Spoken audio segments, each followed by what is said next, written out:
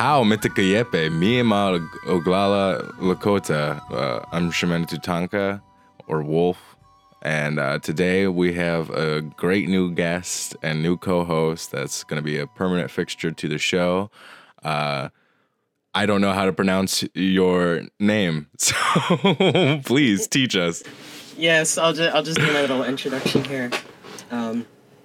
Tlachauya di Tolang, Atlans is di Gudangai Lagang, Hunts Hinudikia ang diu hatagang jahawau. And what I said was, hi, my relatives. I'm happy to be here. Hunts is my name. I'm Haida, and thank you very much. Woot woot. So, Alaska Native represent. Yeah. So where are you like from originally? Like you're in diaspora, right? Like you've never been home. I'm like Haida people in general are reconnecting, but because like 97% of our population died from like smallpox and stuff. I feel that. So yeah. I was born in the Rockies in BC, otherwise known as Tanaha territory. And I was actually born in Alberta, but I was born in Ute territory in the Rockies in Colorado. That's funny. Oh, cool. Yeah, and I grew up in the Rockies, so I consider it my home, I guess. And I live in Tohono O'odham territory right now because I'm living with my wife, and I've been down here for a couple of years. So with Haida, culturally, like how similar is that to like Klingerani or like Inuit and stuff like that? Like, is there a different culture? Is there like different ways how they got there? Because like the as I understand it, the Klingit canoed over. Were you guys walkers or? Yes, on the Haida have been on Haida Gwaii for at least like 16,000 years or something like that. Holy, it's been a long ass time. That is. And more kind of in the grand scheme of things, more recently, some Haida migrated north onto sort of the Alaska shoreline, and those are called Kaigani Haida. Okay. And they have like slightly different language, and I don't know that the culture is too different. There's still the same like moiety and family structures, I believe, but we're fairly similar from what I understand. Like Tlingit and Haida are pretty interconnected. So okay, so I'm just wondering, like, so what's like sort of like core traditions? Well, we have there's the eagle moiety and the raven moiety, and then there's further clans that are split up between those that are just kind of like their families, and it's tradition that you marry opposite to your moiety. So like I've heard people say that marrying another raven as a raven is kind of comparable to incest. Oh, interesting. Uh-huh. Yeah. Okay, it's the relative situation going on. We have like crests that are passed down through the family and that are associated with like sort of family history, and those are that's what's represented on totem poles. Okay. Everyone thinks it's like they're like guardians. It represents the deities. It is like, well, it represents my Uncle Jim, but. And there are also names that are passed down, and like stories. So my professor, maybe I won't say her name actually because this is a little doxy for me, but like she Good has idea. a Haida name that she got from her mother, and so her mother has the same Haida name as her because they're passed down. Mm-hmm. Well, it's sort of like with Sitting Bull, he got the name of his dad. Right, exactly.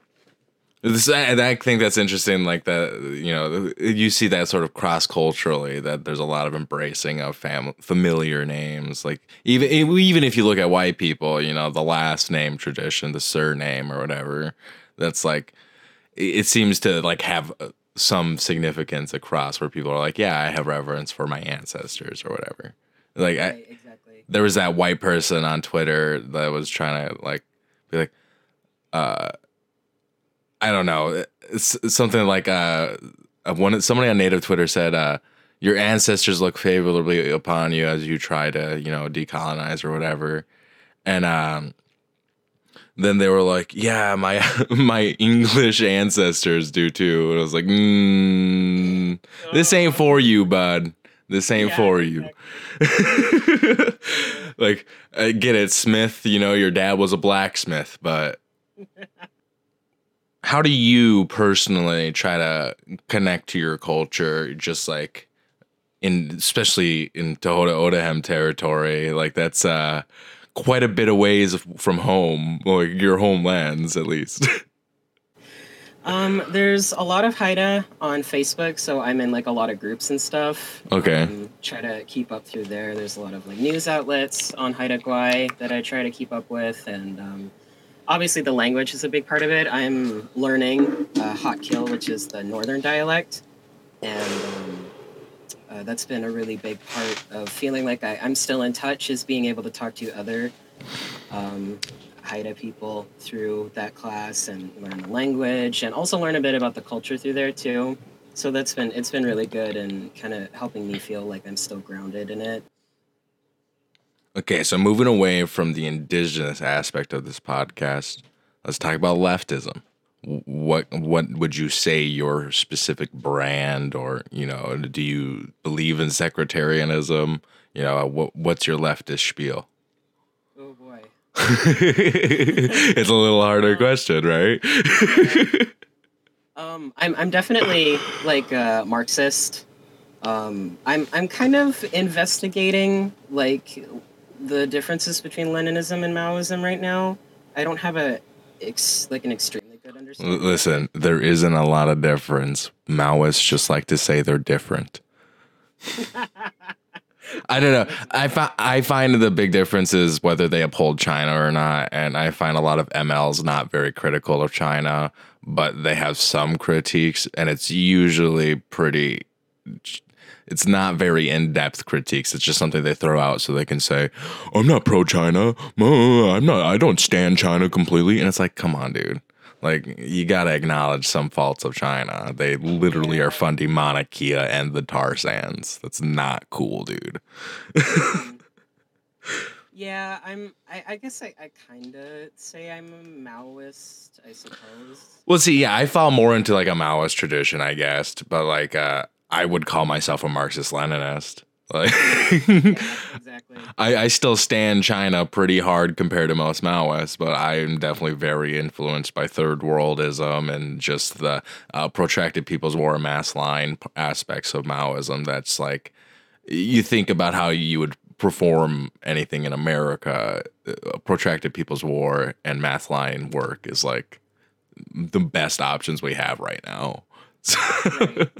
That's sort of where my head's at. And then like you just read Mao, and next to Stalin, he's one of the easiest to read in my opinion. Like super great.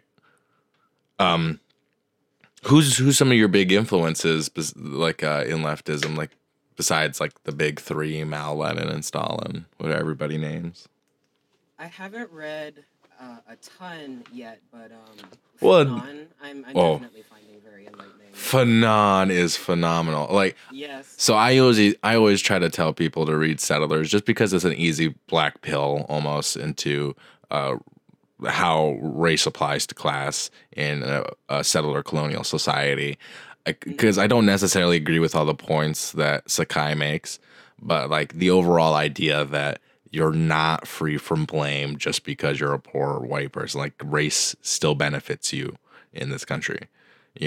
I don't take it as far as to say that you're a part of a national, like the bourgeois, simply for being white. That's really dumb, But if we're being honest, you're not going to get shot by the cops.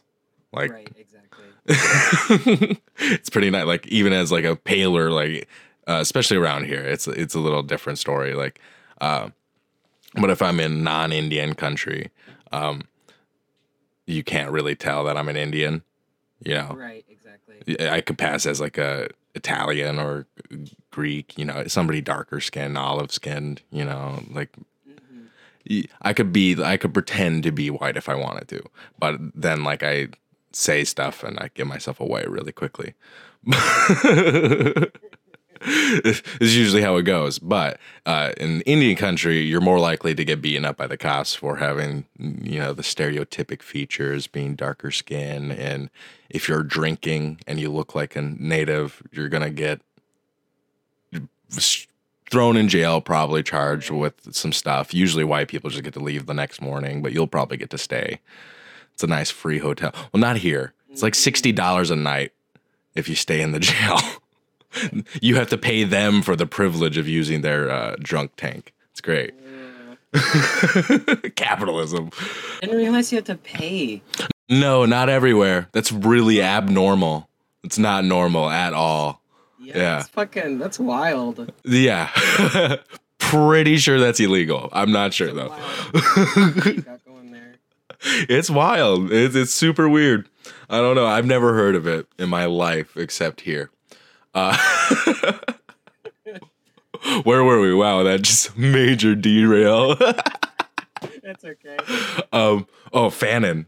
And Mao and stuff. So yeah, no, now reading Fanon and stuff, like you get so much more. It's like a more developed Sakai almost, and it's Yeah. critical of the Soviet Union and China at the same time, which while also supporting them.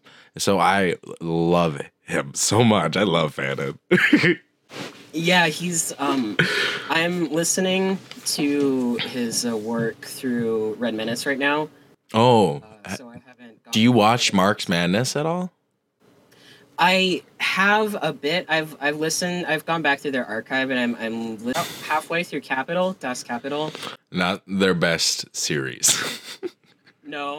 No, their Wretched of the Earth is really good. They take like 3 episodes to get through 14 pages of Fanon just because they're so engrossed with what he says. Like it's pretty That's great. really cool. Yeah, it's a really in-depth I mean, we're never gonna finish the book at this rate, but it's pretty good. And their State and Rev episodes are pretty good for people who don't want to read it, even though it's a pretty straight book. But you know, State and Rev is A1 reading material. In terms of philosophers, not a ton.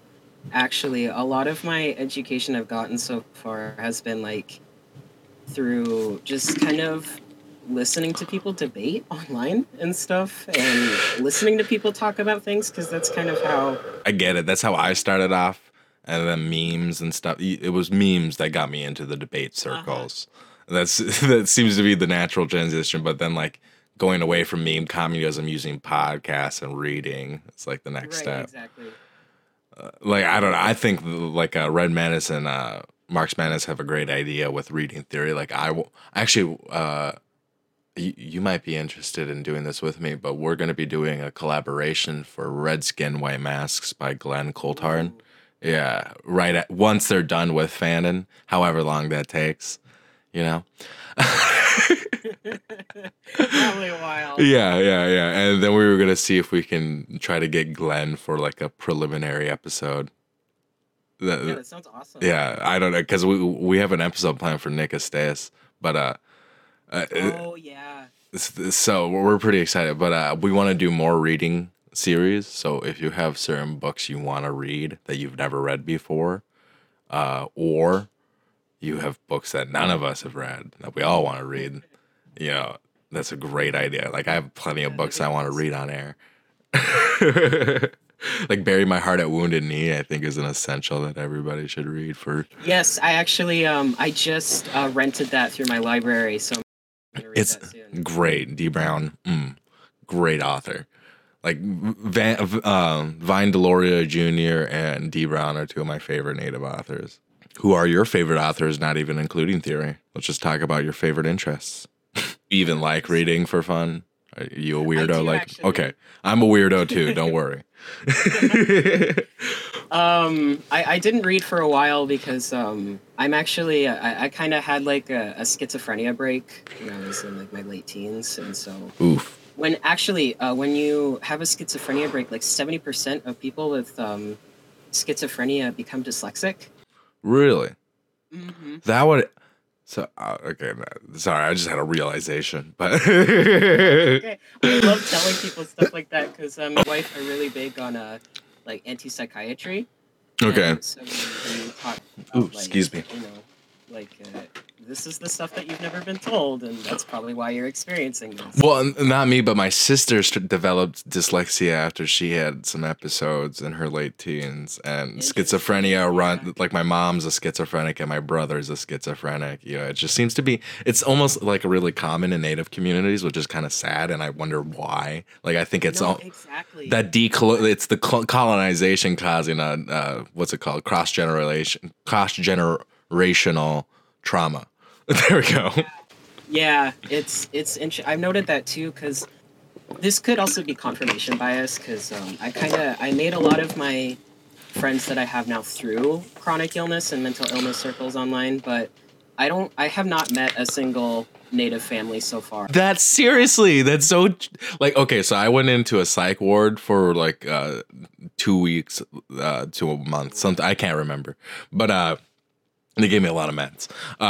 There was two natives in there, a Potawatomi girl and a Ojibwe guy, and the Ojibwe guy never took his medication, but the Potawatomi girl took her medication. Totally different when you take that medication, but is this legal for me to be talking about? I don't know. But yeah, I'm sure it's fine. But like both of them had schizophrenia and stuff, and I was like, first off, why are there so many natives in the psych ward at once? You know, why is there one other white? Like, there's one other person with us who was white. Oh, and then later on, another guy came in, like when I was about to be leaving. But freaking yeah, the only people in this tiny psych ward is Native Americans, pretty much. It's just like, I think there's something wrong with this. How much too that psychiatry plays into sort of like racialized ableism. Well, yeah. So like, I was arrested for having like an anxiety attack and like screaming, and so they were like, "Oh, we had a domestic disturbance call," and so then they're like, we're putting you in the psych ward," and I was just like, "Okay, what is happening?" Like, cops show up pointing guns. Is everything okay? Yeah, he's just having a panic attack. Okay, he's going to hurt himself. We need to put him in a freaking institution. It's messed up. Yeah, it's pretty fucked. I only went in a psych ward for a couple nights, thankfully, when I went, but I was also put in kind of involuntarily when I was like outside at night and I was having like a kind of a psychotic thing, and then cops came and they had a dog with them. What? Was, like, that's so weird. Why would you bring an attack dog with you when you're confronting a mentally ill person? That's just crazy. I still can't believe that. The stigma against mental illness is just incredible. I don't know. Yeah. I feel like a lot of the police brutality against natives plays from mental illness. I mean, I would have to look more at the statistics, but a lot of times people in prison who are Native American have mental illnesses that go untreated while in prison. Like my brother was in prison in Phoenix for a while, and they do not like natives in that prison. Fuck Phoenix, PD. Fuck Phoenix. Oh my God. Jesus. Yeah. But anyway, what are some of your hobbies? I know you said you do some art and stuff, so. Yeah, I'm a digital artist. So wait, plug yourself. Where can people look at your stuff? We're also going to be making t-shirts. I'm buying Hun's stuff for making t-shirts, and I'm going to get myself stuff for making t-shirts, and we're going to make homemade merch and sell it. Yeah. We're going to do this. We're going to call it, we're going to get an website. We're going to call it our Indian car. The band's Indian car. That's awesome. Okay, and it's like we're going around to each of your computers in our little station wagon that's barely held up together, and we're gonna sell you some merchandise. Huh? It's literally just so I can make this Bureau of Caucasian Affairs t-shirt. I remember when you talked about that during. Yeah. Well, I figure it couldn't be like more than $5 a shirt if you make it yourself, right? Yeah. I figure we could probably sell them $8 a pop. I don't know. That's awesome. I'm Like, because what shipping's gonna be? I don't know, $2. How much is shipping? I've never shipped anything. I don't. I don't sell things ever. More than $2, but it's not too bad. Oh, I'm sure. Whatever. We'll figure it out. We'll figure out how to cover costs of the shirt, supplies, and shipping, and that's it.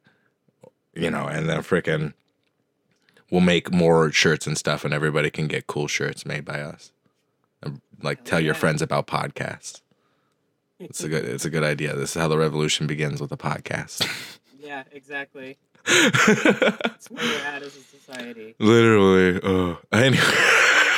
Yeah, I was just making this joke the other day. I was like, they were like, yeah, why would anybody even really care about politics? Like, well, because one day maybe you'll have the opportunity to participate in a revolution, possibly, if anybody would freaking just stop getting staying on their keyboards all day, get out and actually start organizing. Right. But after the Corbyn loss and stuff, I'm just like, the system's so rigged and people get so beaten down when they don't win. And it's like, elections aren't that important. Just start building. Just do it. No, I have very, very total very close friends. I love them, but just a lot of people around me talk about Bernie, and it's I just can't get excited because it's he's gonna lose. He's going to lose. There's zero hope in him winning. I don't know why anybody actually believes he's gonna win. It's dumb to think he's gonna win. They've openly said they're gonna rig it against him again. They've already said it, and we know what's going to happen. They're doing the same exact moves they did in 2016. And I wouldn't be surprised if Hillary Clinton throws her hat into the ring at the very end of this primary. I could see her doing that. It's rough because it's even if he does win and he's president, what does that accomplish? Everybody's going to be against him. Besides Alexandria Ocasio-Cortez, and people make fun of her left and right. So we're pretty screwed on this one. And I mean, you look at their, you look deeper at their politics, and I mean, Ocasio-Cortez, she was pro-Palestine, as I understand, before she won her seat, and then she backtracked on that once she won her seat. Yeah, because she knew that she couldn't maintain that position if she opportunism, was in Congress. and it's finest. That's the only reason. I think it's in State and Rev where Lenin goes, well, the only reason we should participate in the bourgeois democracy is to show that the bourgeois democracy is a contradictory system or something like that. But I don't know. I'd have to look up the real quote. But that's the basic premise, is that it's going to contradict itself into its own destruction, and everybody's going to abandon it because everybody already stopped believing in the two-party system a while ago. Right, exactly. Isn't it Fanon that says, in its usual decadence, the United States has a one-party system with two parties? Yes, I believe so. This is good. A1 quote.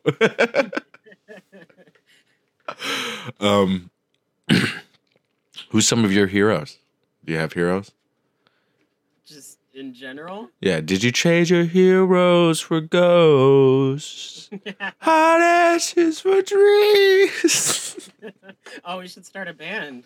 Yeah, bands of Turtle Island. I love it. Wait, no, Band of Turtle Island. It's our band. Yes. Look us up on Bandcamp, okay? Just the one band. The only one. Band of Turtle Island. There's singular. This is the state-sanctioned band of Turtle Island. Yes. Oh shit! Where were we? Heroes. There we go. Who are some of your heroes? It's such a broad question. I can't think off the top of my head. I don't know.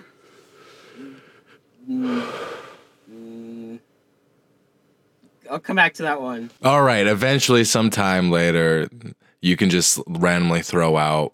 Yes. Okay, yeah, whatever. You get what I So mean. I'll just drop a name and then you'll have to figure it out.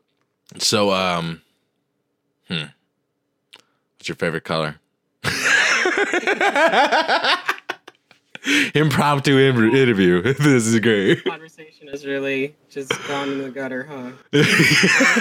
Maybe we should move on to Bolivia. For the record, it's green and orange. Okay, my favorite is yellow. I don't think I've ever said that on this, but my favorite color is yellow.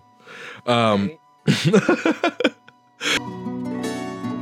Rey del sol, la Atahualpa, indio rebelde Atahualpa, despierta, encontrarás vencida tu raza querida en medio de las cadenas de blancos rendida, despierta, Atahualpa, indio rebelde, Atahualpa, despierta, Atahualpa, runa rebelde, Atahualpa.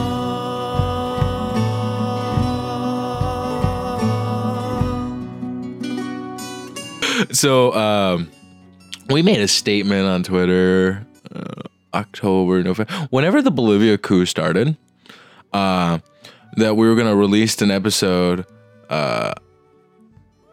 for Bolivia, and I'd release a double episode introducing our new co-host, and finally doing this Bolivia synopsis, especially after quite some time, and a lot has unfolded and unraveled in this situation. We're kind of seeing where it's going now. It's really shitty. That's where it's going. And so we're going to talk about the Bolivian coup against Evo Morales today. I hope y'all enjoy, and I hope you enjoyed the beginning section introducing Hunts. Yes, Hunts. Hunts. Okay. And that's a lot. I can't imagine.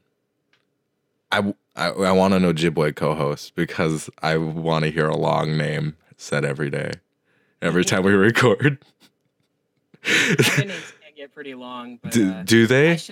Yes, I should clarify also that this isn't. I don't have a traditional Haida name. Hunts is a nickname that I use. That I asked my instructor and she said it was okay. So Well, I should clarify that. For the record, all of us on here use a nickname instead of our real Lakota. Like, I don't use my real Lakota name. PGG Okay. doesn't have a real Lakota name. Never has had a naming ceremony or anything like that.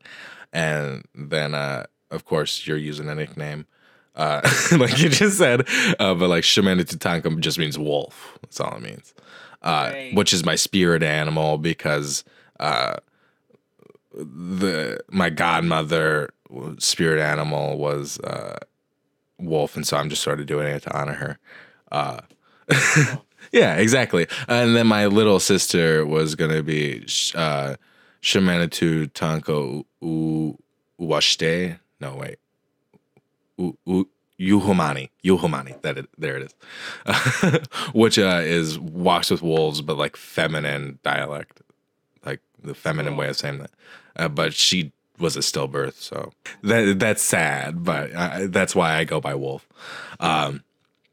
And then it's like I'm getting my name changed this summer, so why even? Like, I don't even know. Being Lakota is confusing sometimes. But, I believe we have a newcomer. Hello. oh, it's P. Hi. You came just in time. We just got done with Hunt's video interview. We're doing YouTube now. Oh boy. As I was just explaining to everybody that everyone on here uses a nickname for their for the names on here, like PAGG, Shumendu Yeah. Hunts. Well, and I think Owen was the only one who ever used their real name. Where were we? Did we ever make a statement by that, by the way? Like why he's not on the show anymore? Do we want to make a statement on that, like completely? Because I still don't know the complete situation, and all I can say is that there was a whistleblower who came to us with allegations. First off, out of practice of believing the victim, always. We're disassociating with him from the show. And from there, we're just going to leave it at that. Because, I don't know, I don't want to dox anybody as well. Yeah. Like, I don't know what the situation is with, like, his family or what. Okay, let's leave it there. All right? Yeah, it's good it's to just- take the precaution. Mm-hmm. So anyway, Bolivia had a coup. Talk about that that sweet segue.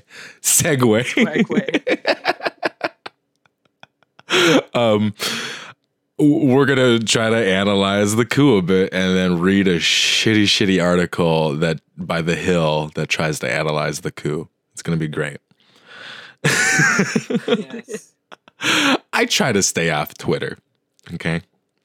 But it's a great way to get quick news alerts. And when there's a coup, it's the best way to get your news alerts because CNN and Fox and nobody is really going to tell you anything that's true. So as soon as this coup started, there was a bajillion freaking bot accounts saying there's no coup in Bolivia. Okay. For context, so what happens is MAS, the Movement for Socialism in Bolivia, candidate Evo Morales was able to go for a third term after the Supreme Court ruled it unconstitutional to have term limits on the president because that rule was instituted in like 2002 or something like. Really, it's a very new rule that you could only have a few terms. Okay, very new. And so they ruled it unconstitutional because it's not in the Constitution. It actually is not in the Constitution. Wow. And so freaking he runs for a third term. He wins. They say, no, OAS is going to do an audit. OAS does an audit. OAS says that there's no way he could have a 17% lead. It's just impossible. That's their reasoning, that it was a fraudulent vote, is that there was just too many votes for Evo. That's it. There was just too many votes for Evo. Too many people voted for him. It was just, okay. Like... It's unbelievable how stupid this story sounds when I say it. Holy crap. And so the military comes in while this audit's being announced. And literally 2 hours after the audit's announced, Evo says we're going to have new elections. And then the military comes in and they're like, hey, buddy, you need to get the fuck out. Like, you're not gonna win. And so Evo flees to Mexico, where when he lands, he's greeted with praise and applause by Mexicans in the airport. It's great, and it's a beautiful scene to see, and it's just, heartwarming to see socialists around the world uniting, especially in Latin America, against U.S. imperialism. That being said, what happened after Evo leaves? Huh? Does anybody know? Or does anybody have anything to say before we move on to this? I don't think so. Okay, so you know what? I accidentally started a perfect transition from where the script is. So, before we show you before we'll link it in the sources, but before we play you some audio of the reactionary reactionary, I'm good at English. I'm gonna quote Evo Morales.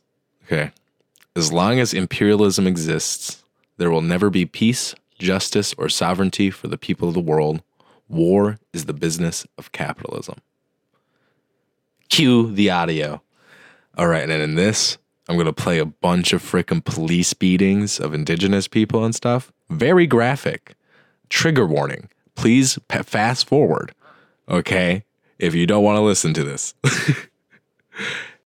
Quiero que sepan mis hermanas y hermanos, estoy renunciando para que Mesa y Camacho no sigan haciendo patear, quemar sus casas de mis hermanos. Duele ver eso. Por eso hemos decidido renunciar a nuestros cargos. Esperamos que nunca más haya esta clase de pateaduras. A la comunidad internacional, sean de las Naciones Unidas, sean de la OEA, Unión Europea, embajadores, digan la verdad sobre este golpe de Estado. Difundan. Repito nuevamente, ser indígena y ser de izquierda antiimperialista es nuestro pecado. Pero repito, no termina aquí, hermano Álvaro. Vamos a continuar. Baja esa piedra. Baja esa piedra. Baja esa piedra.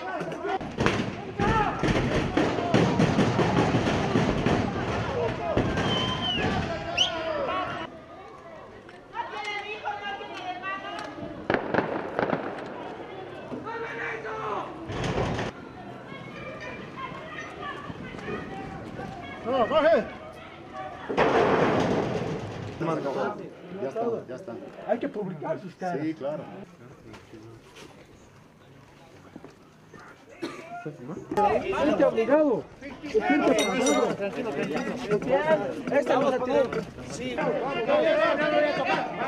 Mírame a los ojos.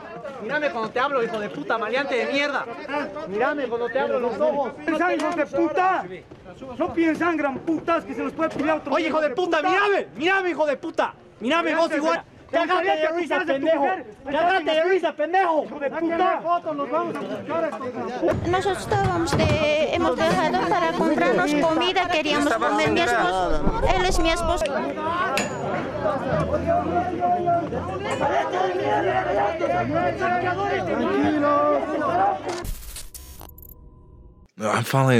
I'm paying $4 a month with some of the Patreon money for several subscriptions to Latin American news sources.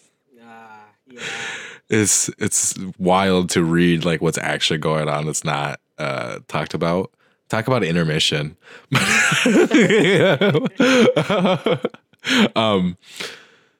Continuing. I try to stay off Twitter, like I said, but from what I gather, with everything going on, what immediately happened as soon as Evo Morales is gone out of the country, beatings, as you just heard. There's a full military lockdown of the city of La Paz and the capital. Wait, is La Paz the capital? Oh man, I'm such a bad Bolivia watcher. Listen, if you're listening to me, you're El Alto and La Paz. Those were the two cities that got on lockdown. But if you're listening to me talk, I just read a lot and I try to give a pretty unbullshitting, like not bullshitting. Unbullshitting is not a word. A non-bullshit synopsis so people can just present these things how they are as fact, you know. So, you should probably be educated on the Bolivarian Revolution. We want to do an episode on that. But so I think the Bolivarian Revolution sort of encapsulates that idea we presented in the first AM episode of a spiritual succession of movements. So the Bolivarian Revolution begins with Simón Bolívar long ago. I can't tell you the exact date because I'm not that educated on it. I'm getting there more and more. I wanted to be more educated before this, but I have a basic understanding of how this happened. So let's continue. So anyway, the principles Bolivia is founded on is the principles of the Bolivarian Revolution, which is like a sort of democratic socialism almost. And like, it aligns itself into a third position, like in the Cold War, and so you see it going, well, we don't have to do it the way the Soviets did it. We can do it peacefully, and so like stuff like Allende in Chile getting overthrown, by the CIA, and then like subsequently every other Latin American country that isn't socialist right now got overthrown by the CIA. Even the ones that are socialist right now got overthrown by the CIA before. And sometimes it's a CIA socialist country. It's weird. Like it's a fake social. Like I've heard people call Pinochet a socialist. But anyway. Bolivia elected Evo Morales in like 2007 or something like that. And he was the first indigenous leader, like of modern times. Simón Bolivar was apparently indigenous, I guess, and then several other people. But like, it's always the case of like blood quantum arguments. And our stance on this show is blood quantum is not a very good argument. So it gets you your sweet, sweet hunting rights. And past that point, come on, dude. Come to a powwow at least. Come on. Yeah. If you're going to call yourself a native, come on. Yeah. Just try to do something, man. Don't just be white and go, I'm 2% Native American. When they hand out their cards at the powwows. Yeah. So in one of the videos that I played, that I'm going to try to roughly translate as best I can. I speak not even conversational Spanish. It's going to be a lot of Google Translate and some Spanish friends of mine that are going to translate it for me. I can kind of read Spanish, but you might be better off. I don't know if there's subtitles. Some of it's just audio. So I got to find several different people to help me translate all this. But we'll get it done. Anyway, we saw the military cut off the Wapala from their patches. And so Bolivia was established as a plural national state, trying to bridge the contradictions of settlerism in a peaceful manner without having to like brutally overthrow capitalism. It's kind of hard to do that in a world scheme, especially in South America. Like the U.S. literally has a policy called the Roosevelt Corollary where people aren't allowed to fuck with South America because we're fucking with them. Yeah, it's an addition to the Monroe Doctrine.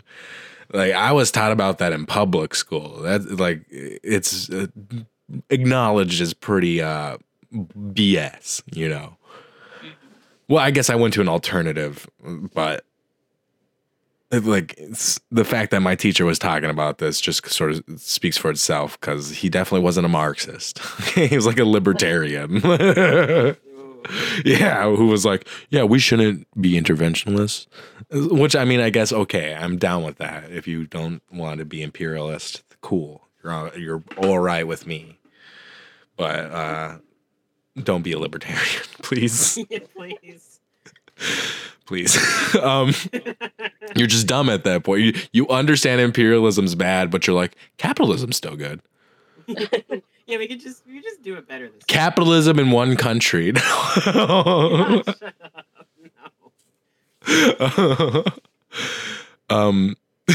So basically this is literally them saying fuck indigenous people, we don't care about them.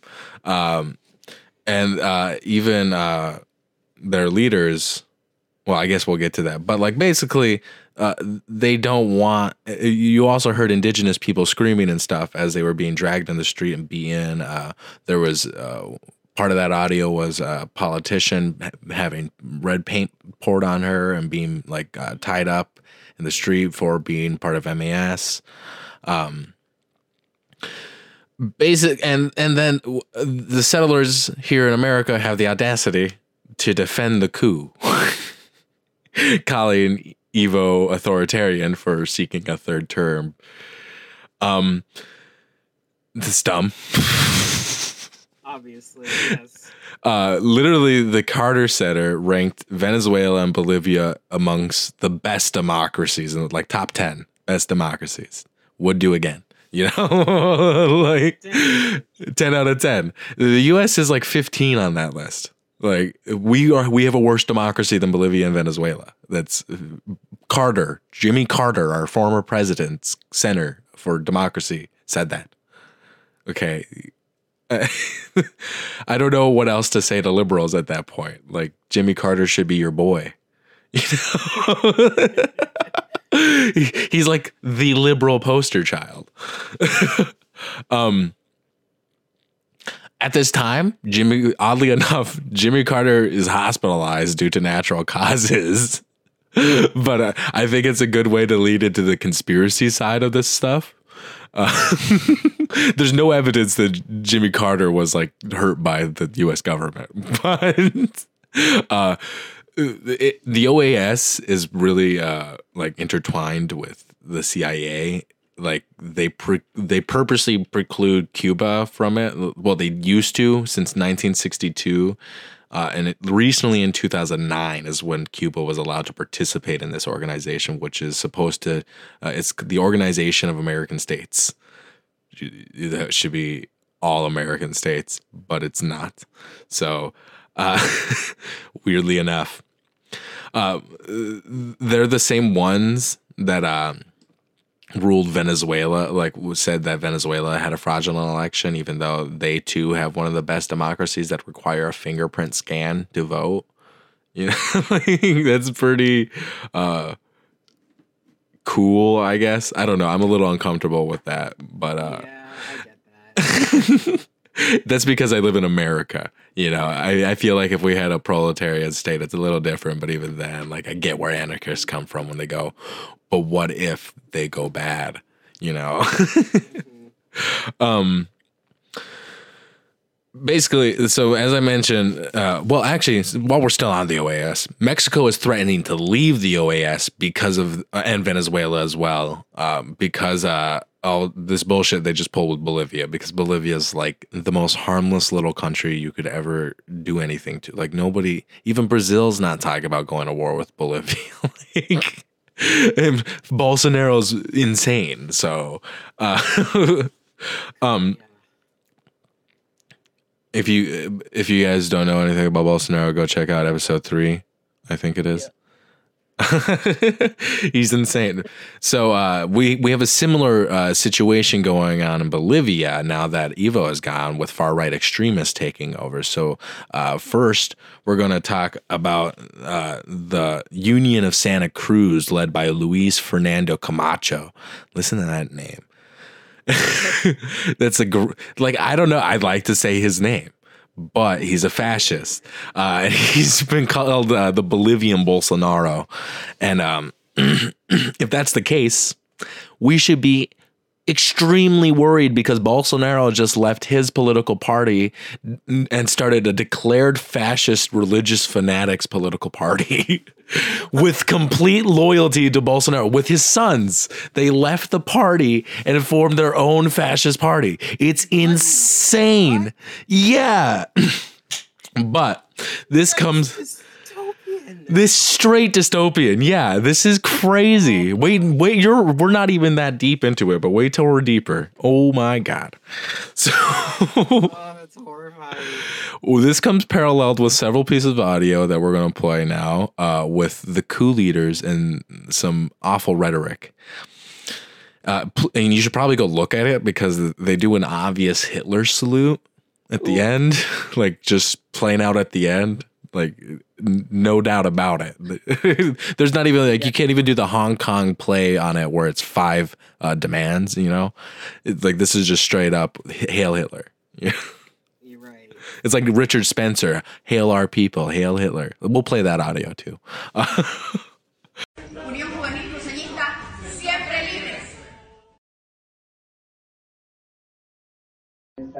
Y el otro es que nosotros, como en octubre, por ejemplo, en octubre, de lo que hicimos cuando las Fuerzas Armadas estaban apoyando a Goni Sánchez de Lozada. ¿Qué hemos dicho los salteños? Ya, marquemos las casas de toditos los militares. nos vamos a arreglar con la familia de los militares, ya que ellos no quieren apoyar al pueblo, marquemos sus casas. Hemos marcado las casas de los policías, de los militares, y ya ha habido un poquito de miedo, y el pueblo ya estaba un poco conforme. ¿Por qué? Militar había sido militar. Entonces eso nos ayuda. Ahora, ¿qué tendríamos que hacer? Marcar las casas de los masistas. Es bien sencillo, de noche, de día, un ratito pintarle una X con cualquier color y listo. Y identificarlo. Así como nos están, ¿cómo se dice? Ya nos han dicho que el 21 de agosto, que nosotros los comités cívicos, con el CONADE y con la coordinadora de las Fuerzas Armadas y la policía, íbamos a dar golpe de Estado el 21. Estás viendo, la presidenta está llegando al antiguo Palacio Presidencial con una Biblia, al parecer. Es en la que se va a juramentar en el recinto antiguo. Dice que ha permitido que la Biblia vuelva a entrar a Palacio. Que Él nos bendiga. ¡Gloria a Dios! ¡Gloria a Dios! ¡Que Dios bendiga a nuestro presidente! la Biblia vuelve a Palacio. Un momento simbólico por lo que vemos, porque dice que es para que entre la Biblia al Palacio de Gobierno. Como puedes ver, es algo difícil entrar y tenemos que ser. So anyway, watching these videos and listening to the audio and just researching for this episode, super emotionally draining because it's an absolutely insane what's going on. As like a few hours after the freaking after Evo leaves after Evo has to flee, that guy Camacho, this Senate minority leader, and then another person go into the government palace and with a Bible and put it on the flag and said Christ is returned to Bolivia, and the indigenous mother will never be allowed back into the palace or something like that. Jesus. Yeah, I wish I wrote down the quote. It's pretty messed up. But and they posted this on social media. It's not even said. They posted this on social media.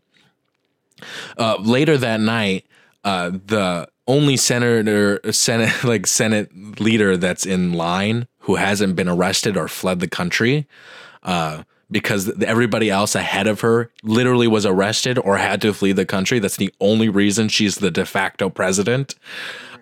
Even then, she was not able to reach quorum. So nobody declared her president except herself. And even the Hill, which we'll read later, who's super shitty, said that she declared herself president. But they justify it. They're like, unfortunately, everyone else disappeared. It's like, whoa, really? Why is that? Not to make light of this situation, but it's literally like the bit in The Office where Nellie just declares herself manager. Yes. And then she's manager. Yes. It's The Office. This is The Office. That's what's going on right now. I got it on the mind because I've been rewatching it lately. And so she's working with the Luis Fernando and the Santa Cruz civic community in order to like a civic union.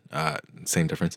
But they're working with like other militia groups and the military to literally go door to door and search for indigenous people and this is only happening. Well, this was only happening in El Alto and La Paz at this time, but unfortunately, they're starting to get more sway with the military, if you get what I mean. A little more shooting, and now people aren't really confronting them as often, or in full force. But we'll go through this entire freaking timeline. We're still pretty early on. So Janine Inez is not only part of the far right, but she's also a member of Jared Leto's cult echelon.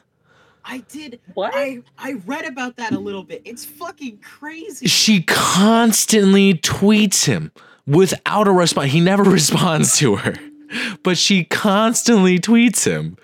It's like, what the fuck? It's so insane. Why does Jared Leto have a cult? I don't know. But for centuries... That's why. Right? He's the Joker. But for centuries, anyone left of the established powers is called a witch and burned at the stake. And now we see a freaking fascist cult member running the government while calling the atheist, leftist, indigenous person a witch and trying to burn them at a stake. Oh my God. In Venezuela, Guaido is trying to like get a support against Bolivia. Guaido is still around. Yes, really, it's true. And they refer to Morales as El Indio. Oh, yes. That just like reveals a lot of the racist positioning of these, like Bolsonaro, Guaido, and Inez with what's his name, Camacho. Yeah. Whenever I say Camacho, I think of Idiocracy with President Camacho, played by Terry Crews. Have you guys seen that movie? No. It's pretty bad. It's pretty problematic, but he's like a...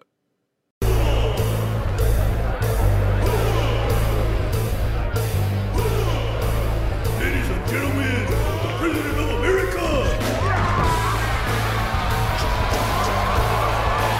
President Camacho!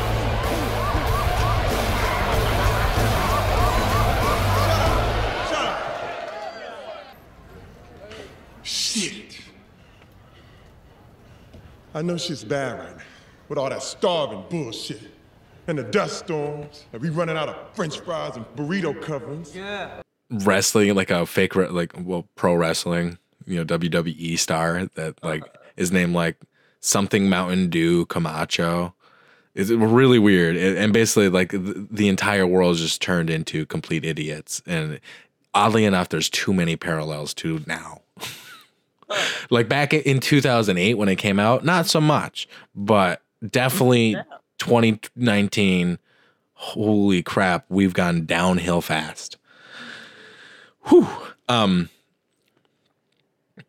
Where were we? So if this combined with several leaked audio, where Cruz, Rubio, and several other Republican leaders are implicated in aiding in the Bolivian coup, as well as the Venezuelan coup, which we'll now play.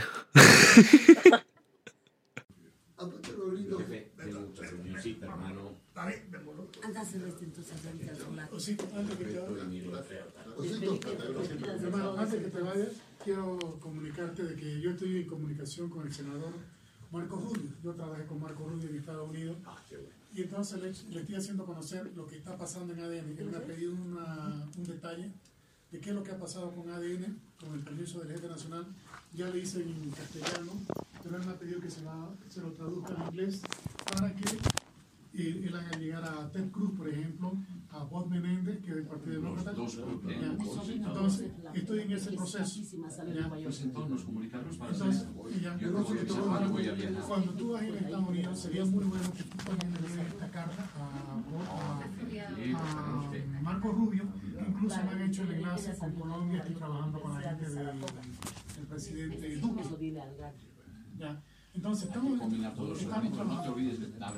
y estoy trabajando con el secretario privado del presidente Uribe, que es el ingeniero Aguilar. Del expresidente Uribe. El expresidente. Pero ese es fuertísimo. Ya. Entonces, estamos en eso, no hemos descuidado nuestra relación. Yo también, jefe, eso es otra cosa. A nivel mundial, que nos van a ayudar. Porque yo sí se voy a ir. Ya.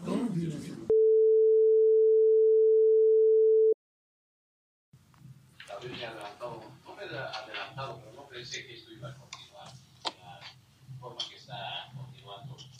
La aceptación del Senado americano a la propuesta presentada por los senadores Roberto Menéndez, Dick Kirby, ambos demócratas, y Ted Cruz, republicano.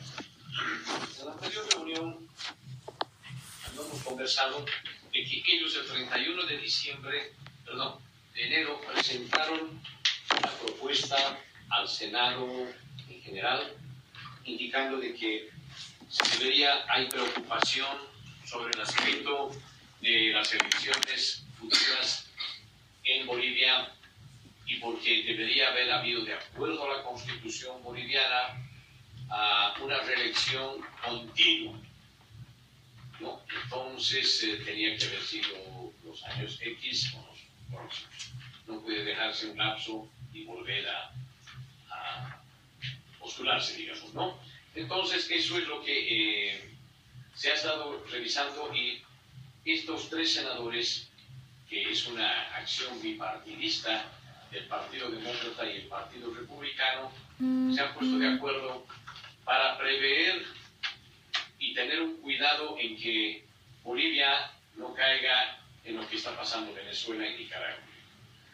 Entonces yo había sugerido en la anterior reunión, si se recuerdan, de que hagamos unas cartas institucionales o familiares a estas tres personas que se interesan en el bienestar nuestro, se interesan en que el voto del 21 de febrero del 2016 sea reconocido y el binomio de Evo Álvaro no vaya nuevamente, porque están inhabilitados. Pero nuevamente aparecieron ellos y presentaron el 3 de abril nuevamente una propuesta al Senado, la que aceptó esa propuesta para que vaya a un debate dentro del Senado. Yo realmente no sé, estoy un poco emocionado por esto. Me imagino que en la resistencia que debemos tener contra un gobierno inmoral e ilegal, inhabilitado, cualquier tipo de resistencia y trabajo en contra de ellos es beneficioso. A esto lo veo muy serio, lo del Senado, porque el Senado de Estados Unidos es algo muy contundente. Digo, si hay un debate y realmente ven que es conveniente preocuparse por la situación de la ruptura de la democracia en Bolivia, puede que en el futuro pueda haber algunas restricciones y algunas formas de hacerle notar al gobierno boliviano de que tenga que entrar en el ambiente de la democracia y cumplir todo lo que corresponde a la Constitución boliviana. O sea, pueden haber sanciones, y eso nos ayudaría mucho a que este binomio no se presente.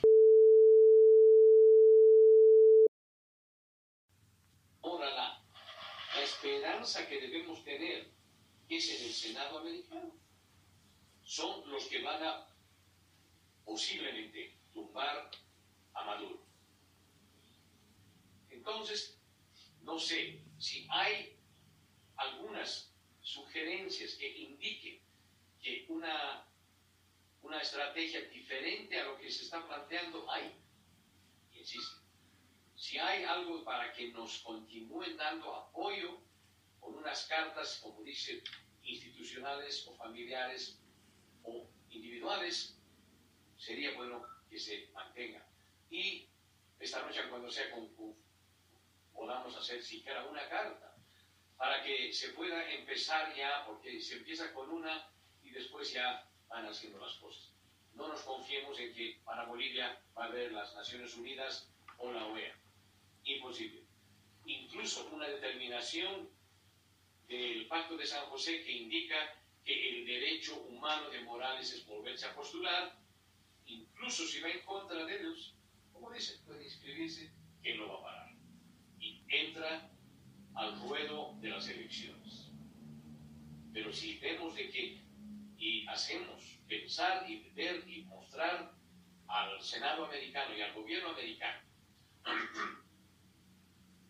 de que esta elección va a ser ilegal, e incluso si pierde, más seguro, si hay transparencia, ilegalidad y no hay fraude,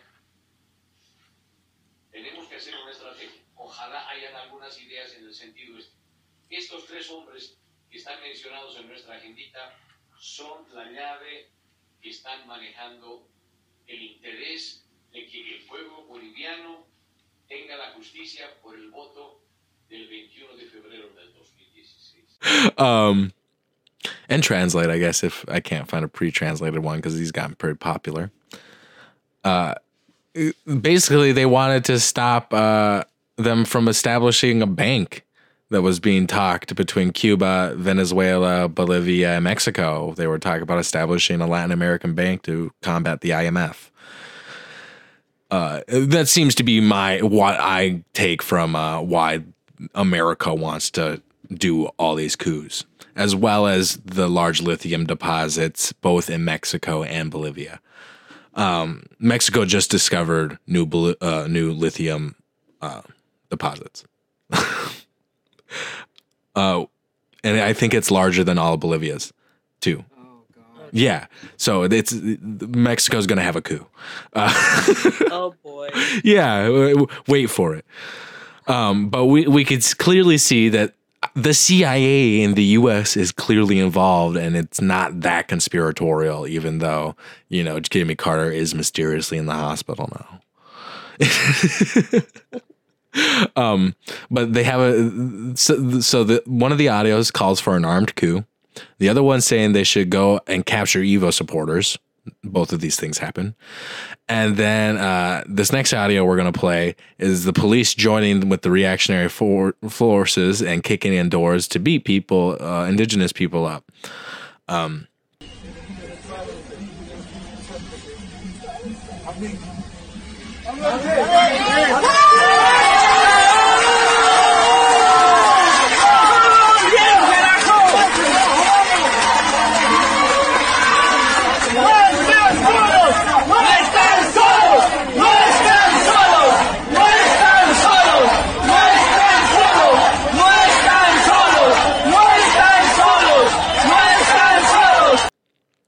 This is clearly a form of they're trying to kick indigenous people out, kill them. I wouldn't be surprised if a concentration camp pops up and an ethnic cleansing starts. Like 60% of Bolivia's population is indigenous. That's a lot. Yeah, I don't think white people like being the minority. So they're going to try to reduce that. And it's a little disgusting what's going to happen.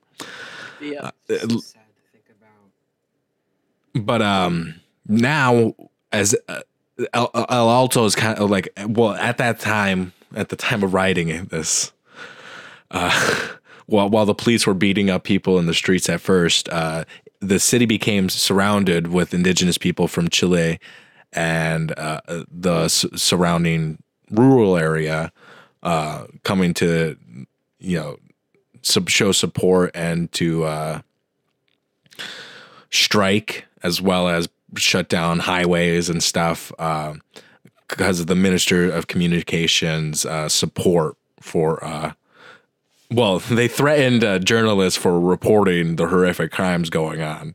That was like one of the big things that sparked people coming from Chile. And so we'll play that audio of all those people coming to surround El Alto and what's the term? Blockade the city. ¡Por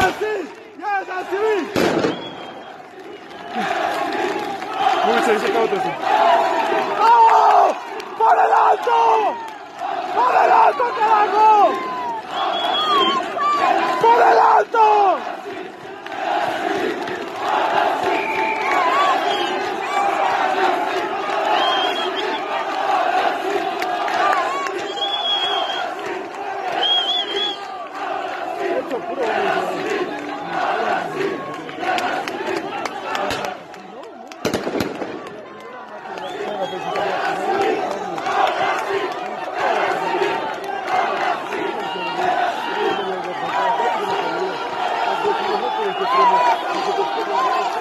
Bueno, ¿qué le dice al señor Camacho que viene amenazando consecuentemente a lo que es el trabajo que hace el gobierno y desmerece el trabajo de las organizaciones sociales? A ese señor no hay que hablarle nada, simplemente le voy a mandar un mensaje. Que se ponga a pensar porque está haciendo levantar al pueblo. Y cuando se levante el león dormido a la cabeza de sus mineros, las cosas son serias. Que vaya a su departamento, que pacifique las cosas, que ya no siga incurriendo en delitos penales como la toma de instituciones y peor aún, incitando a la discriminación, el racismo, la agresión, el golpe de Estado que están manifestando, que obviamente sabemos que es financiado. Lo vamos a buscar hasta el último rincón del país si es que sigue confrontando a nuestra patria Bolivia, a nuestro proceso que nos ha costado vidas consolidar un Estado plurinacional de Bolivia. ¿Cuál es el compromiso de los mineros, hermano Orlando? Vida. El compromiso de nuestra propia vida en defensa de nuestra patria. Históricamente lo hemos realizado en defensa del país, hemos recuperado la democracia a punta de dinamita y lo vamos a seguir haciendo para la defensa de nuestra democracia y peor aún, defender obviamente las intenciones de golpe de Estado que ya lo han lanzado. Por lo tanto, vamos a estar en pie de lucha a partir de este momento hasta la definición final de la pacificación de la población boliviana. Bueno, su mensaje a todo el pueblo boliviano. Que simplemente hay que darse cuenta de cómo han enarbolado el día de hoy y nuevamente han sacado a la luz la lucha de clases. La lucha de clases prácticamente se está viendo acá, entre blancos y negros, así de claro tengo que decirlo, porque lamentablemente ellos no aceptan. Y lo que no nos va a perdonar el imperio es que el día de hoy un hermano indígena, dirigente, ha dominado y ha manejado y ha conducido mejor a través del gobierno. Por lo tanto, eso es lo que no les duele a ellos y no les deja dormir. Creo que los trabajadores estamos más unidos que nunca, la vanguardia del movimiento obrero del país sólida en esta movilización. Muy amable, gracias. Así de esta manera estamos escuchando las palabras de nuestro ejecutivo. En todo caso, aquí el representante máximo de los mineros de toda Bolivia, nuestro hermano Orlando, junto a su comitiva en esta marcha importante en apoyo a lo que es el proceso de cambio y en apoyo a lo que es nuestro hermano presidente Evo Morales.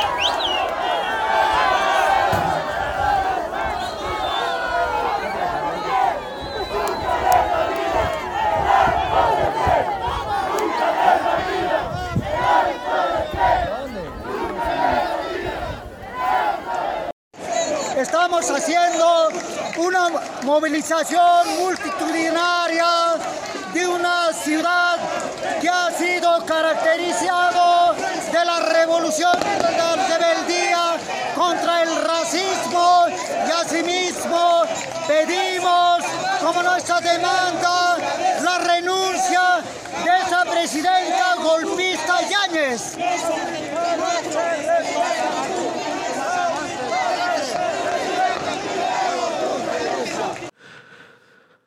A lot of audio this episode.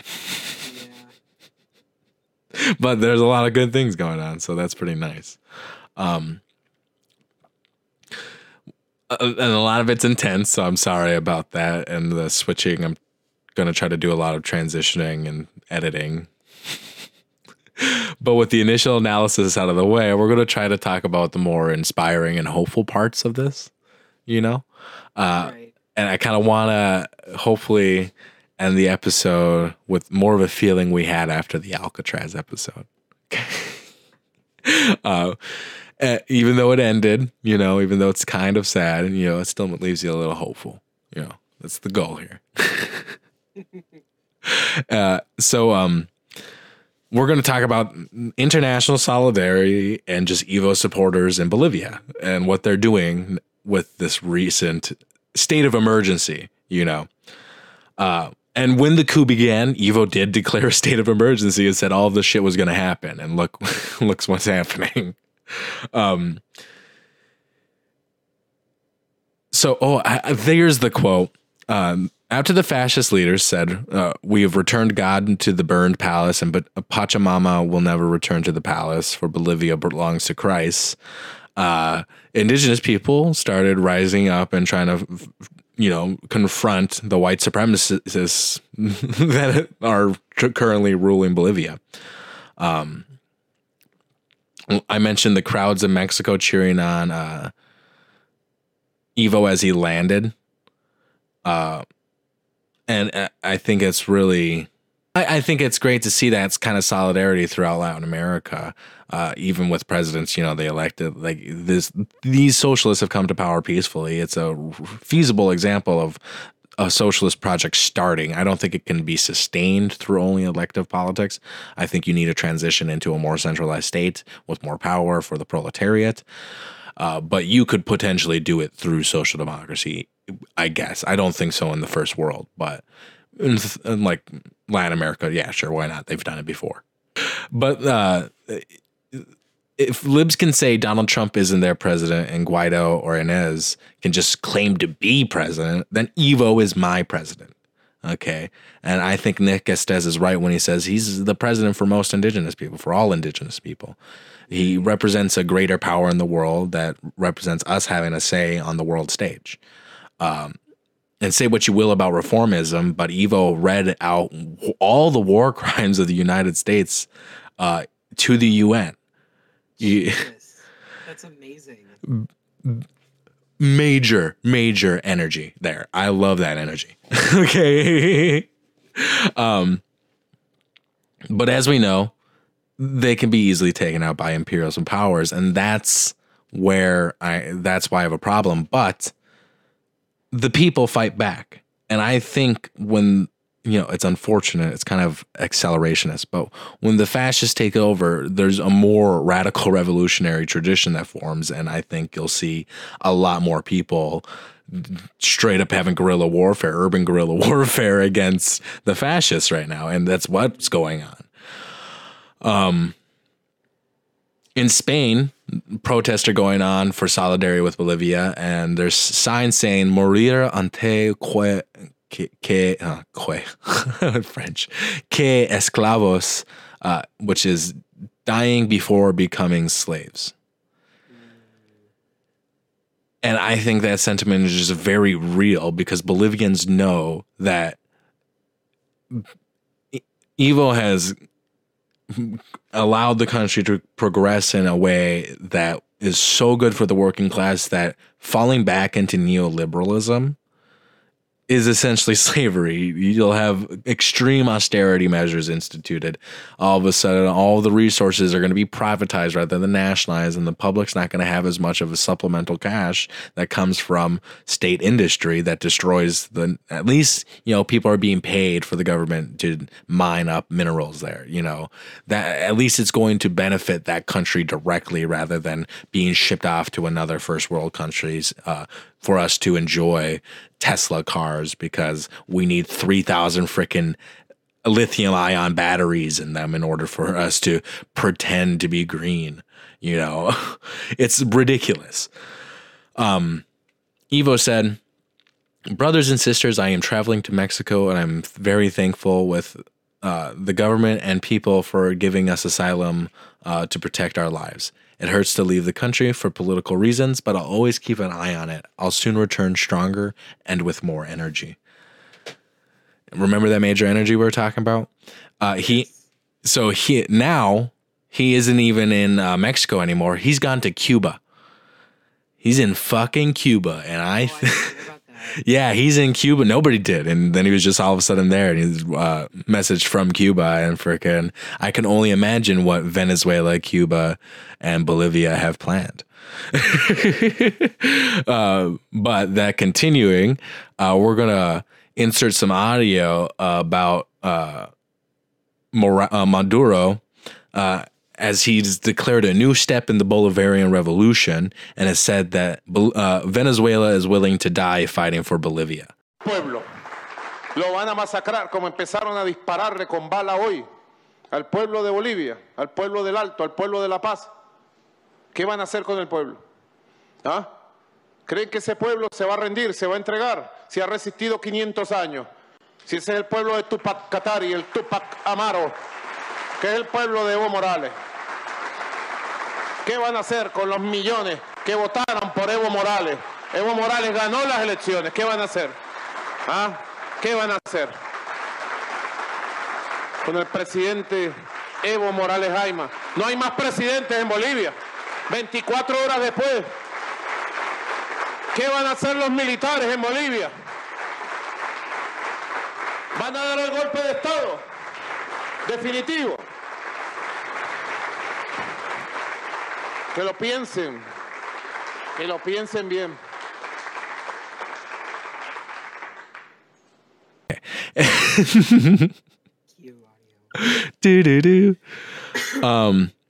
Everyone should be standing in solidarity with Bolivia, and I don't think it's that hard to do that as a leftist, especially when there's leftists standing in solidarity with Hong Kong. You know, if you think you're too good for that because they're reformists or whatever, fuck off. Don't be an ultra about this because they're doing socialism better than you are. So people who act like that, they're just helping promote the imperialist agenda. If your take is it's their fault for being reformist, shut up. Okay, we know that. It doesn't matter. We shouldn't be invading people and we shouldn't be doing coups. That's the problem. The problem isn't that they're reformists. The problem is that American interventionism exists. Okay.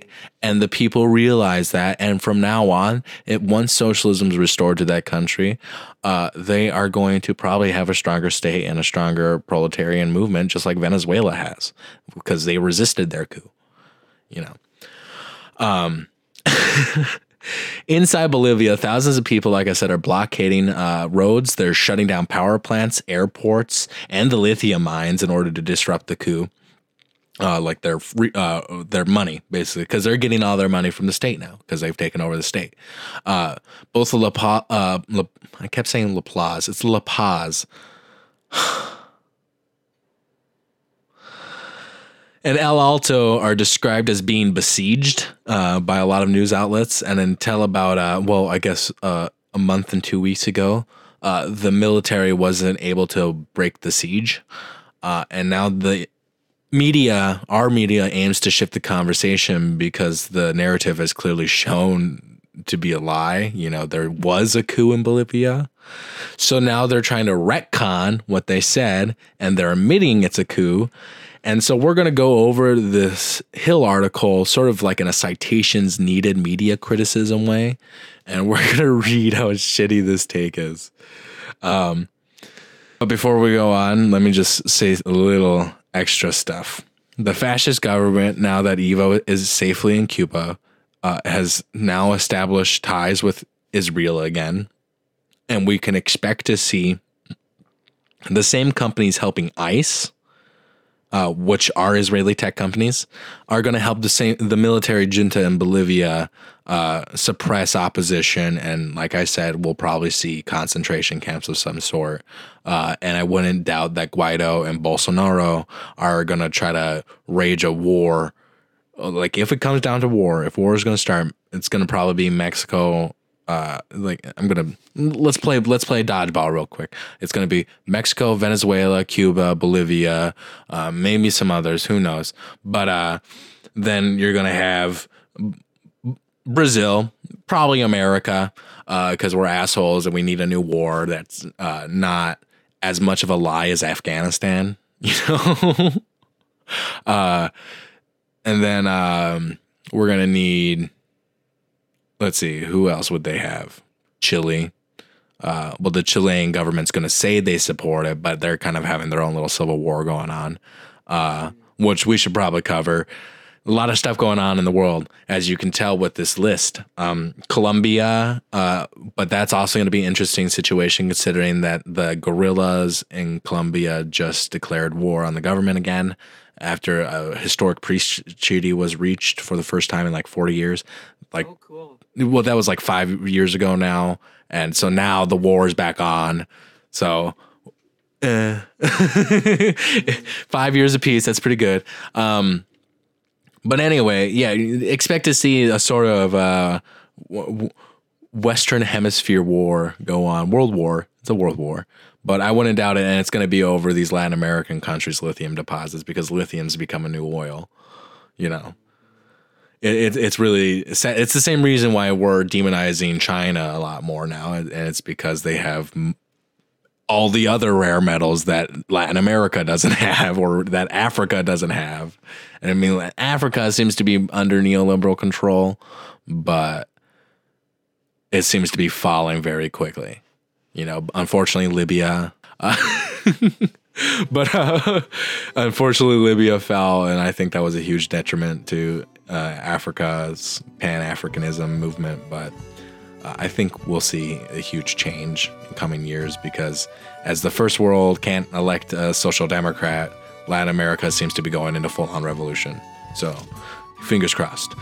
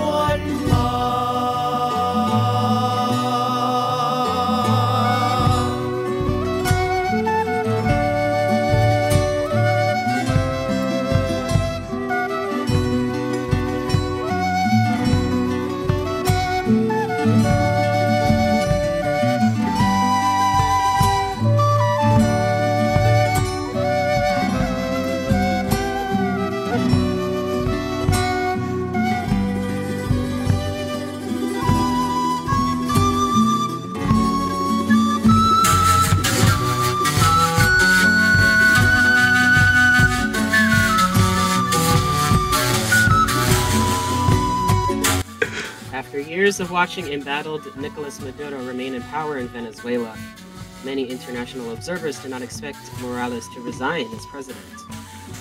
But after massive electoral fraud, his credibility in the country evaporated. To save whatever legitimacy he had, he sought asylum in Mexico, where he apparently has begun a political propaganda campaign to confuse the international community. I just... already this. Already bad. Already bad. With just every bone in my body, it's working.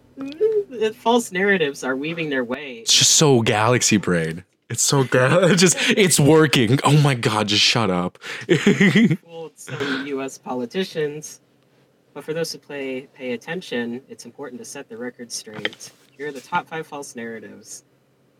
Number 1, there was a coup d'etat against Morales in Bolivia.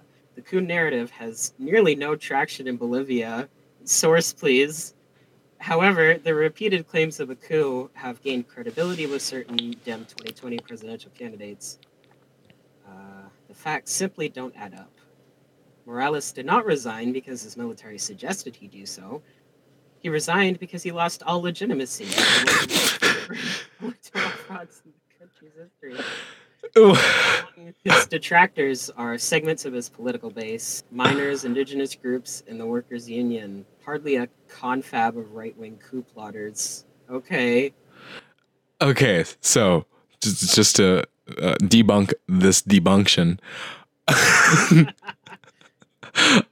saying that he did not resign because the military suggested he do so, he resigned because of this other reason, is literally admitting he resigned because the military suggested he do so, but then saying it's a whole other reason and blaming him for the military ousting him, and then saying that his political base had a bunch of detractors. No, it didn't. He had more turnout, and the reason it's declared flagrantly electorally fraudulent is because he had so many more supporters than last time. Mm-hmm. That's not flagrantly fraudulent.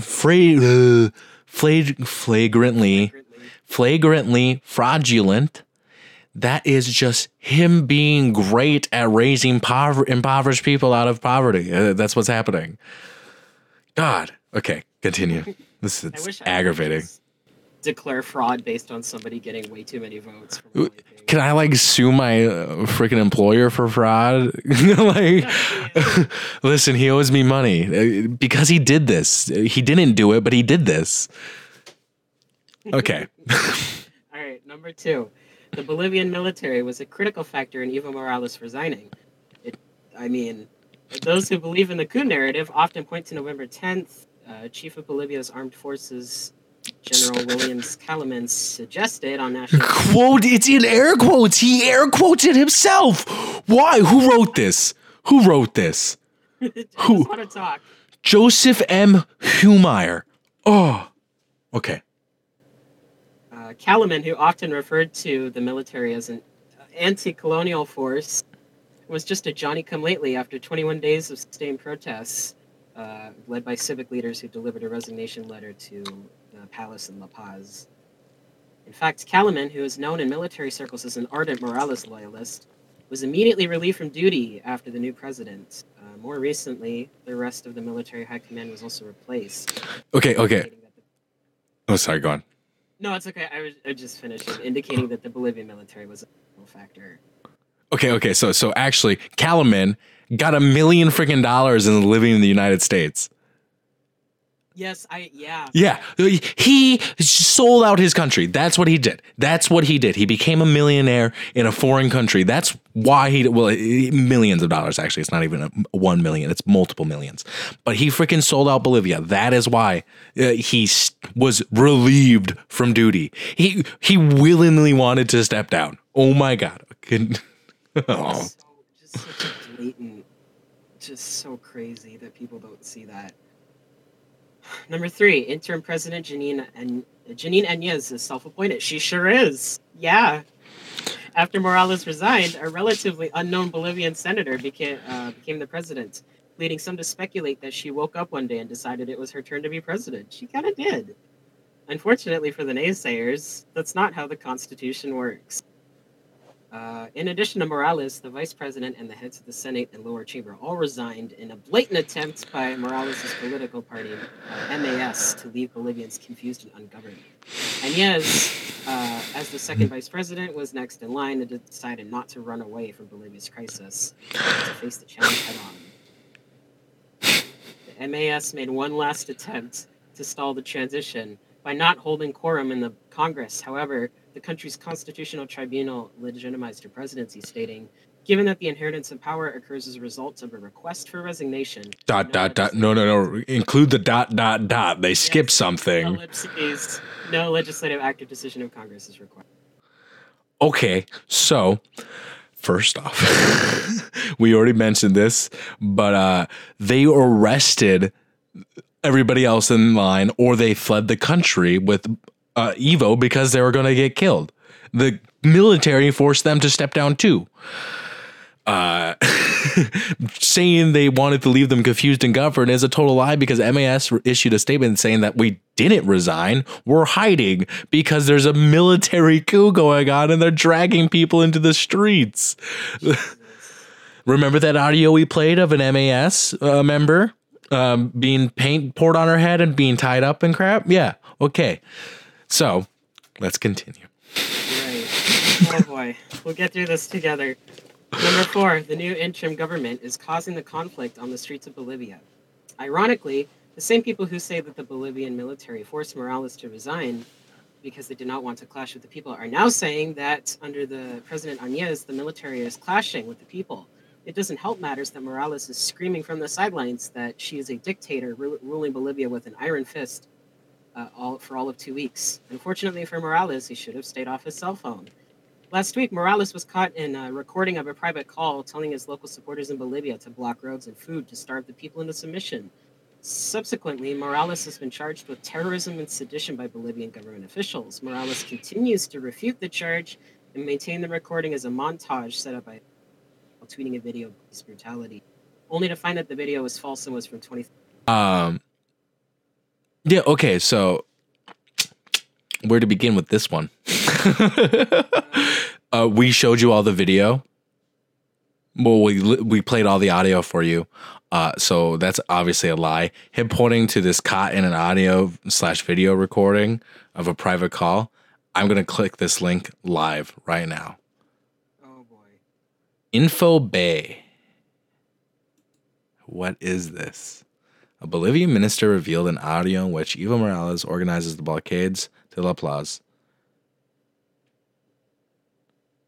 Yeah, okay, so what's happening is anybody who's joining the protests gets fed. Anybody who's staying a class trader isn't getting fed. Fuck them. Yeah. So, yeah, because the only cities really being blockaded, like I said, were San Cruz and then El Alto and La Plaza. And I don't know about Santa Cruz, actually. But what else? What else? I don't know about this tweeting a video thing, but, you know. Let's click on this too. It's CNN from Latin America. Okay, then. That's all in Spanish with no subtitles. I can't tell you about it. But I'm going to take a crack at it. Say CNN's fake news. Yeah, I mean. But I bet you he probably retweeted something that somebody said was Bolivia, and he didn't know that it was not Bolivia just because he saw all these other videos from Bolivia. Because there's a million freaking videos that we played the audio from already. Lastly. Yes, number 5. The U.S. is after Bolivia's lithium, the white gold. Maduro has said the U.S. is after Venezuelan oil, despite the fact that America is now the largest oil producer. Huh, I wonder why. Taking a page from the same playbook, Morales now says the U.S. is after Bolivia's lithium. Interestingly, the Morales government's decade-old lithium policy has already sold much of the Chinese firms and a German company, which generated discontent among Bolivia's mining community. While it's true that Bolivia may have the largest lithium reserves in the world, its neighbors, Chile and Argentina, both U.S. allies, also contain a mineral that's hard resource. Many have rushed to judgment in Bolivia, believing any false narrative that is formed on social media. But because Bolivia is in turmoil, it's important for the international community to separate facts from fiction and dispel narratives that harm the... Okay. Many have rushed to judgment in Bolivia, believing any false narrative that is formed. But because Bolivia is in turmoil, it's important for the international community to separate facts from fiction, dispel false narratives that harm the Bolivians' long road back to democracy. Okay, yeah, you cut out like that last sentence again. That's weird. But yeah, no, okay, so this article's trash. Because the U.S. Has started to, well, they have all the oil money from Venezuela. Like, they stole it. They literally stole it. They're also the largest oil producer because they steal oil from everybody else. Like, goddamn. Yeah, like, it's not that hard, guys. So Argentina and Chile do not have as much lithium as Bolivia. Bolivia has the largest reserves, and then China has the next ones. As far as selling it off to Chinese firms and German company, no, they're letting the German company develop it for a portion of the profits while the rest gets nationalized. So, and that was... I think that was the old policy, and that's the newer policy is the nationalization aspect, where people are getting a cuts of the lithium profit. Okay, but let's be real, it's not very good for the environment. No mining is. Anyway, Chile is also going through massive turmoil right now, so it makes sense that the U.S. would be looking towards other places, and Mexico is. Who was it? CNN had an article recently where they suggested that the new president of Mexico is too authoritarian. Yeah. So I am very confident in my statement that we will see a coup in Mexico. That all being said, that was our episode on Bolivia. We did it. We did it. Finally. Finally. P was here. They're sick, so hasn't been talking much and on their phone. So, anything you'd like to say, P? Yeah, I'm glad I'm still part of the project, even though I haven't been in any episode very recently. It's okay. I haven't been in any episode recently either. It's because I haven't released them. So, Hunts, how would you say your first time on Bands was? It was good. It's cool to like actually like talk with you guys after like listening to the podcast for a while. I'm glad it's not like awkward or anything. I was very nervous because I've never recorded anything, and I just have really. So you have really. God, you keep cutting out for some reason now. What the heck's going on? I don't know. Anyway, what was I gonna say? God damn it! What did you say? You have very. I have social anxiety. Oh, okay.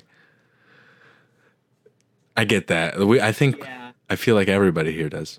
I don't know. P, do you have? Yeah. Okay. I don't know. I think the internet and just indigenous. I never have problems talking with indigenous people. I feel safer. I'm less anxious. Yeah. You don't have to like police yourself as much. Yeah, exactly. Like, I love this project and doing it. It's really fun, and I really look forward to having Hunsan for more episodes, for P to be more involved in the project again. I'm excited. So, Fingers crossed that once I move into a new place, I can. Before we go, we want to tell you. I want to tell you about a new project I'm starting next year. For the Ancient Alien stuff, like that's the channel it's going to go on. It's going to be all access. Everybody's allowed to listen to every episode. It's called Prol's Kino. God damn it, it's my own project. I don't know what it is. But anyway, we're doing movies. We're doing movies and shows, and it's going to be good. Our next episode on here should be a history episode on the Trail of Broken Treaties, I want to say. No, maybe leading up to the Trail of Broken Treaties. But it's going to be another AIM episode. It's going to be good. It'll be something. And we'd like to say a special thanks to all of our patrons, all of the North, Anon, Bel Shakur, Bleak Nemesis, D. Lang, Gina Comstock, Josh Edwards, Kelbinor, Kiki Cook, Lake Phillips, Leono, Michael McNiven, Noah, Rocco, and William Scott. Thank you all. You make it a lot easier to do this. I don't have to work as many hours at work because like I don't have to pay as much out of pocket for all my books anymore. And now I'm just starting to dedicate more time. But yeah, so now we're trying to get, who was it? Somebody on here, new mic. I don't remember. I think it was Andre. Anyway, we're trying to get some new mics for people, so that's going to be a thing. And then we're going to be doing some more round tables and stuff. So a lot of plans coming up for the new year. I guess this is our December. Well, no, it's not. Okay, December's coming, so look out for our next episode for that. All right. Anyway, anyone want to say the goodbye? Bye. Okay, Toksha. De Nicolás Guillén, soldadito boliviano.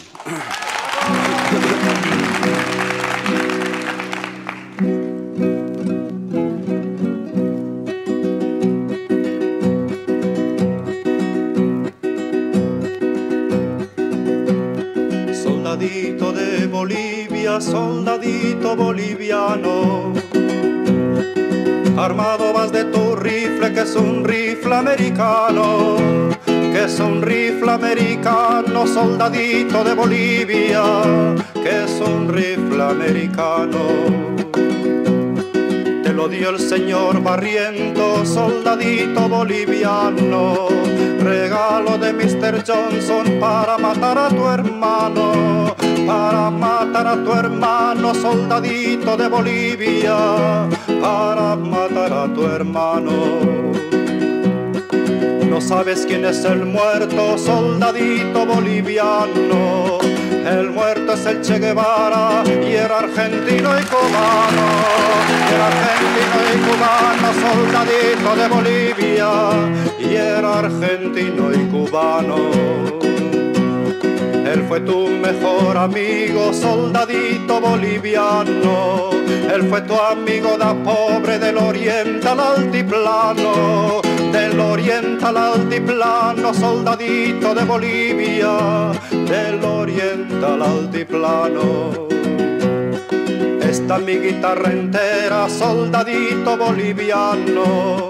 De luto pero no llora, aunque llorar es humano, aunque llorar es humano, soldadito de Bolivia, aunque llorar es humano. No llora porque la hora, soldadito boliviano, no es de lágrima y pañuelo, sino de machete en mano, sino de machete en mano, soldadito de Bolivia, sino de machete en mano. Con el cobre que te paga, soldadito boliviano, que te vendes, que te compra, es lo que piensa el tirano, es lo que piensa el tirano, soldadito de Bolivia, es lo que piensa el tirano.